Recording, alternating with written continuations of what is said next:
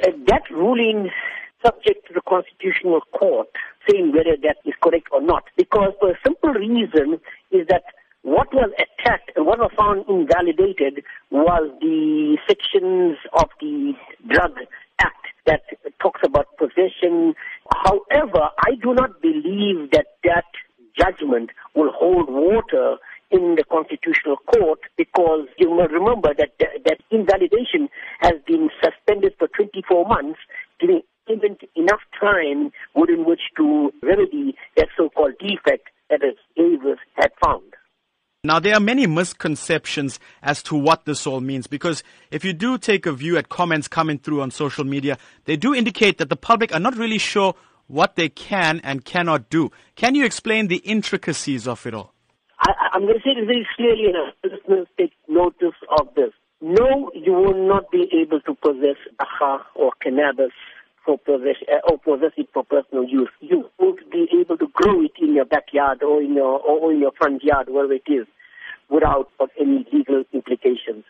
Until, I repeat, until the map is finalized, people got to be very cautionary in order not to do something very silly and find themselves in a letter of law. What the judgment has actually done is to allow people who use cannabis for not recreational purposes, but for rather medicinal and for religious purposes. That is the narrow band within which that judgment is viewed. People are looking at this judgment as if it is licensed to go about and, start having a Dagga farm in your backyard. So, I'd like to say this very clearly, that Dagga use will still land you in jail, notwithstanding what the High Court has stated. And this is the problem with our media. They do not know how to read judgments, and it is very clear from what I read, the 66 pages of judgment. All it said was that particular section was invalid. The High Court in Cape Town has given Parliament 24 months to amend sections of the Drug and Drug Trafficking Act. So the wait now begins for cannabis consumers. But do you think this will ever come to fruition?